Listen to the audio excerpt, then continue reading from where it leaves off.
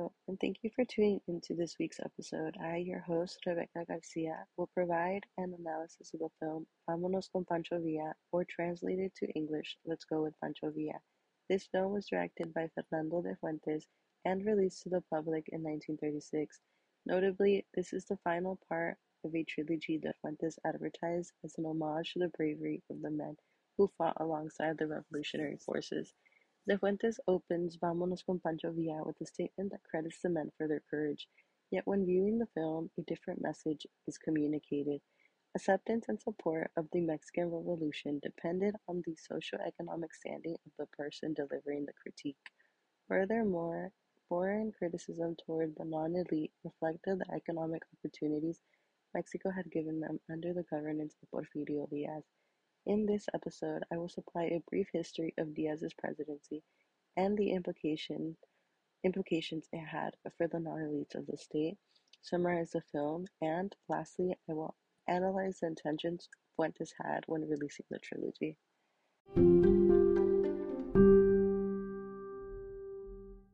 Diaz's presidency is credited for modernizing Mexico and demonstrating the power of the state under, quote, correct leadership, end quote.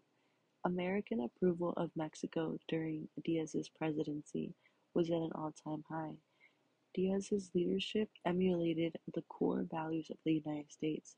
For example, during Diaz's leadership, Mexico advanced its infrastructure, made efforts to establish a middle class, and supported foreign businesses. Despite Diaz's background as a poor mestizo from Oaxaca, he became the model that other non-elites should have aspired to become. Diaz was of dark complexion, but he was beyond the world of, quote, ignorant non-elites, end quote, because he had been educated and worked hard to scale the socio-economic ladder. He was self-made, exactly what the United States idealized. The approval of the United States is interesting considering Diaz was practically a dictator. However, Diaz did not pose a threat. Instead, the United States was more open to partnering with Mexico because of the new attitude the country adopted.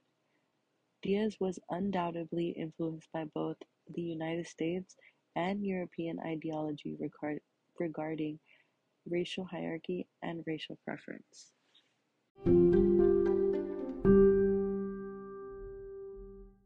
Vámonos con Pancho Villa does not provide any direct background of the events leading up to the Mexican Revolution. The viewer is left to interpret the validity of the non-elite's grievances without there being any apparent blame on the Mexican government. A viewer who has no knowledge of the Mexican Revolution prior to seeing Fuentes' interpretation could be misled into thinking that the war was avoidable. However, studying the presidency of Porfirio Diaz and the treatment he demonstrated towards the non-elites of Mexico provides more than enough reason for government reform. Because non-elites were not given equal opportunity for political voice, government reform manifested as an armed revolution. Diaz often justified the lack of participation of non-elites in government by saying they were ignorant. According to Diaz, non-elites also had no interest in their government, and that was why having a middle class was so important.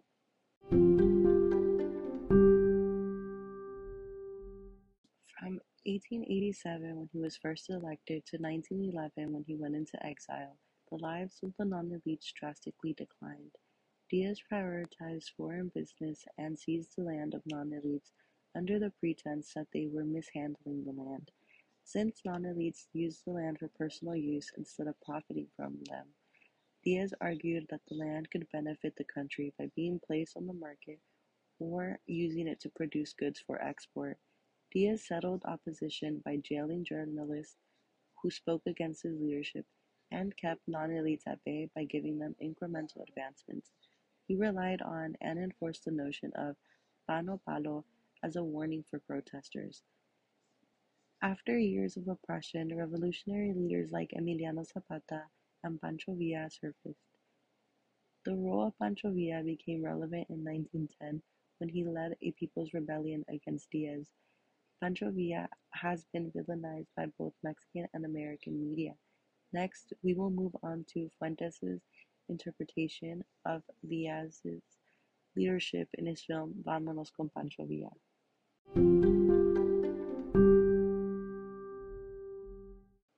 Vámonos con Pancho Villa follows the journey of six men collectively named Los Leones de San Pablo and translates to the Lions. The men's names are Rodrigo Perea, Tiburcio Amaya, Melitón Botello, Máximo Perea, Martín Espinosa, and Miguel Ángel del Toro. In the beginning, these men are filled with admiration for Pancho Villa and their goal of regaining the land that was stolen from them under President Diaz's governance. The Lions are determined to join the cause and demonstrate their strength and extensive masculinity. In other words, the men are prepared to display authentic male superiority against anyone who may challenge them. Once they have been accepted into the revolutionary force, they are presented with what Fuentes depicts as the truth of the revolution. Each man has a moment of dissatisfaction with the revolution, whether it be the speed of obtaining the goals of the revolution, the hierarchy within the revolutionary forces, or the facade of masculinity. Fuentes argues that the revolution was unnecessary. The Lions are also overwhelmingly accepting of death. They sit around and discuss how they would like to be buried and who of the six would be the last one standing. Fuentes again communicates the unnecessary deaths that took place because of the revolution. Soon, all the men involved would be a casualty. The Lions' acceptance of this fact also brings to question whether they had faith in the revolution or if their desire to appear masculine kept them in the fight.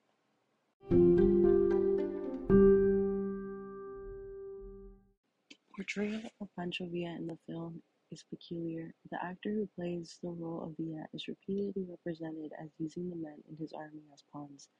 Only a select few are granted privileges of avoiding the heavy lifting of war, and ultimately are the ones to survive.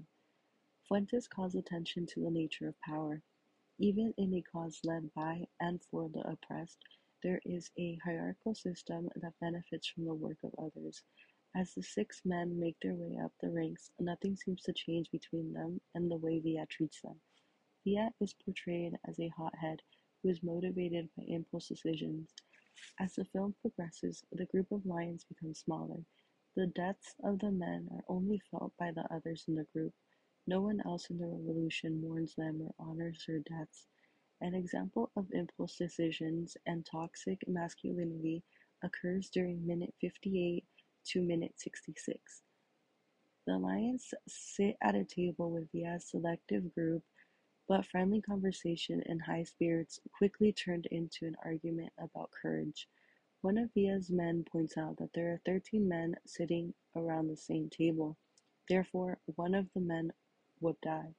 This superstition led Villa to propose shooting into the sky, and whomever the bullet fell on would be the least courageous. As ridiculous as this scene and logic seem, Villa was serious. Melitón Botello ends up being the least courageous and dies. This leaves only Tiburcio Amaya and Miguel Ángel del Toro as the final two. Fuentes further discredits Villa as a leader because of his decision-making skills.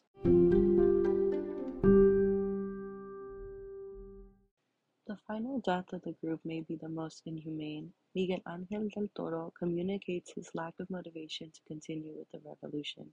Tiburcio sympathizes with him, but ultimately tells Miguel to keep going in honor of their lost friends. Tiburcio reassures him that there is purpose in the revolution, and Miguel is only feeling the effects of grief. Shortly afterwards, the viewer discovers that Miguel had been infected with a deadly disease. Once the news reaches Villa, his solution is to burn him and his belongings in order to avoid getting anyone else sick. Villa leaves the task of killing Miguel and burning him to Tiburcio. After complying with Villa's instructions, Tiburcio is sent home since he had contact with Miguel. Villa spends no time considering the sacrifices Miguel has made for the revolution and does not seek medical help for him. Instead, Miguel is left to die. Interestingly, Earlier in the film, the lions complain that Villa only provides adequate medical attention, food, and luxuries to a chosen few. This difference in treatment reiterates the nature of power and the contradicting role it played in the revolutionary forces. Fuentes implies that there was no one truly on the side of the non-elites. The film ends with Tiburcio walking back home and into the darkness. The ending is rather depressing, despite the message Fuentes was trying to express at the beginning.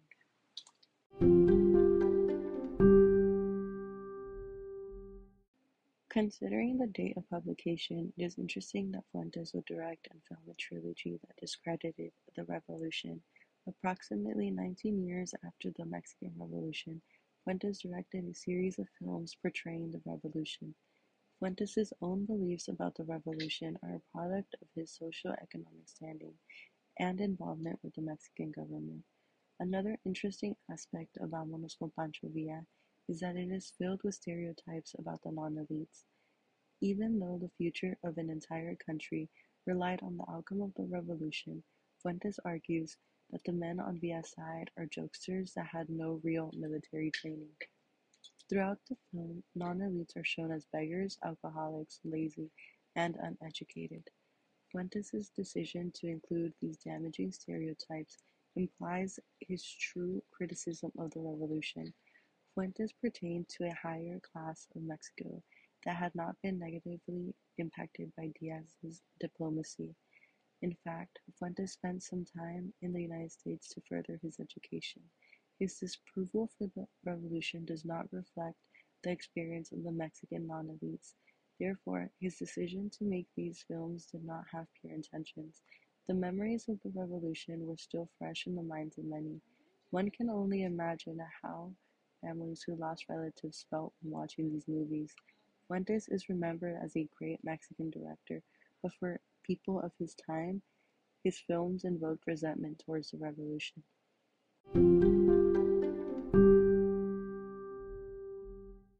In conclusion, Vámonos con Pancho Villa was damaging for the unstable government post-Mexican Revolution. The depiction Fuentes provides of Villa and the non-elites is one that is expected from outsiders. The outsider's perspective is not a realistic account of history. Diaz reconstructed and stabilized Mexico after various years of instability and debt in the country. The appeal Diaz had was due to his support of foreign business and repayment of debt. Other initiatives he had proposed to improve the lives of non-elites, such as accessible education, were overshadowed by the establishment of railroads and efficient mailing services. Diaz's main objective was to lead Mexico into a modern Eurocentric state. Diaz created larger divisions between the socioeconomic classes of Mexico and essentially left the non-elites to fend for themselves. Consequently, Fuentes' retelling of history has similar characteristics to Diaz's principles. Questioning the value of the revolution and villainizing Villa was a common occurrence among the elites. They had seen significant gains from Diaz's policies, and people like Villa were coming between them. Fuentes only gives one account of the revolution. In order to understand any historical event, one must consider all sides of the story. Thank you for tuning into this week's episode and discussing the film Vámonos con Pancho Villa.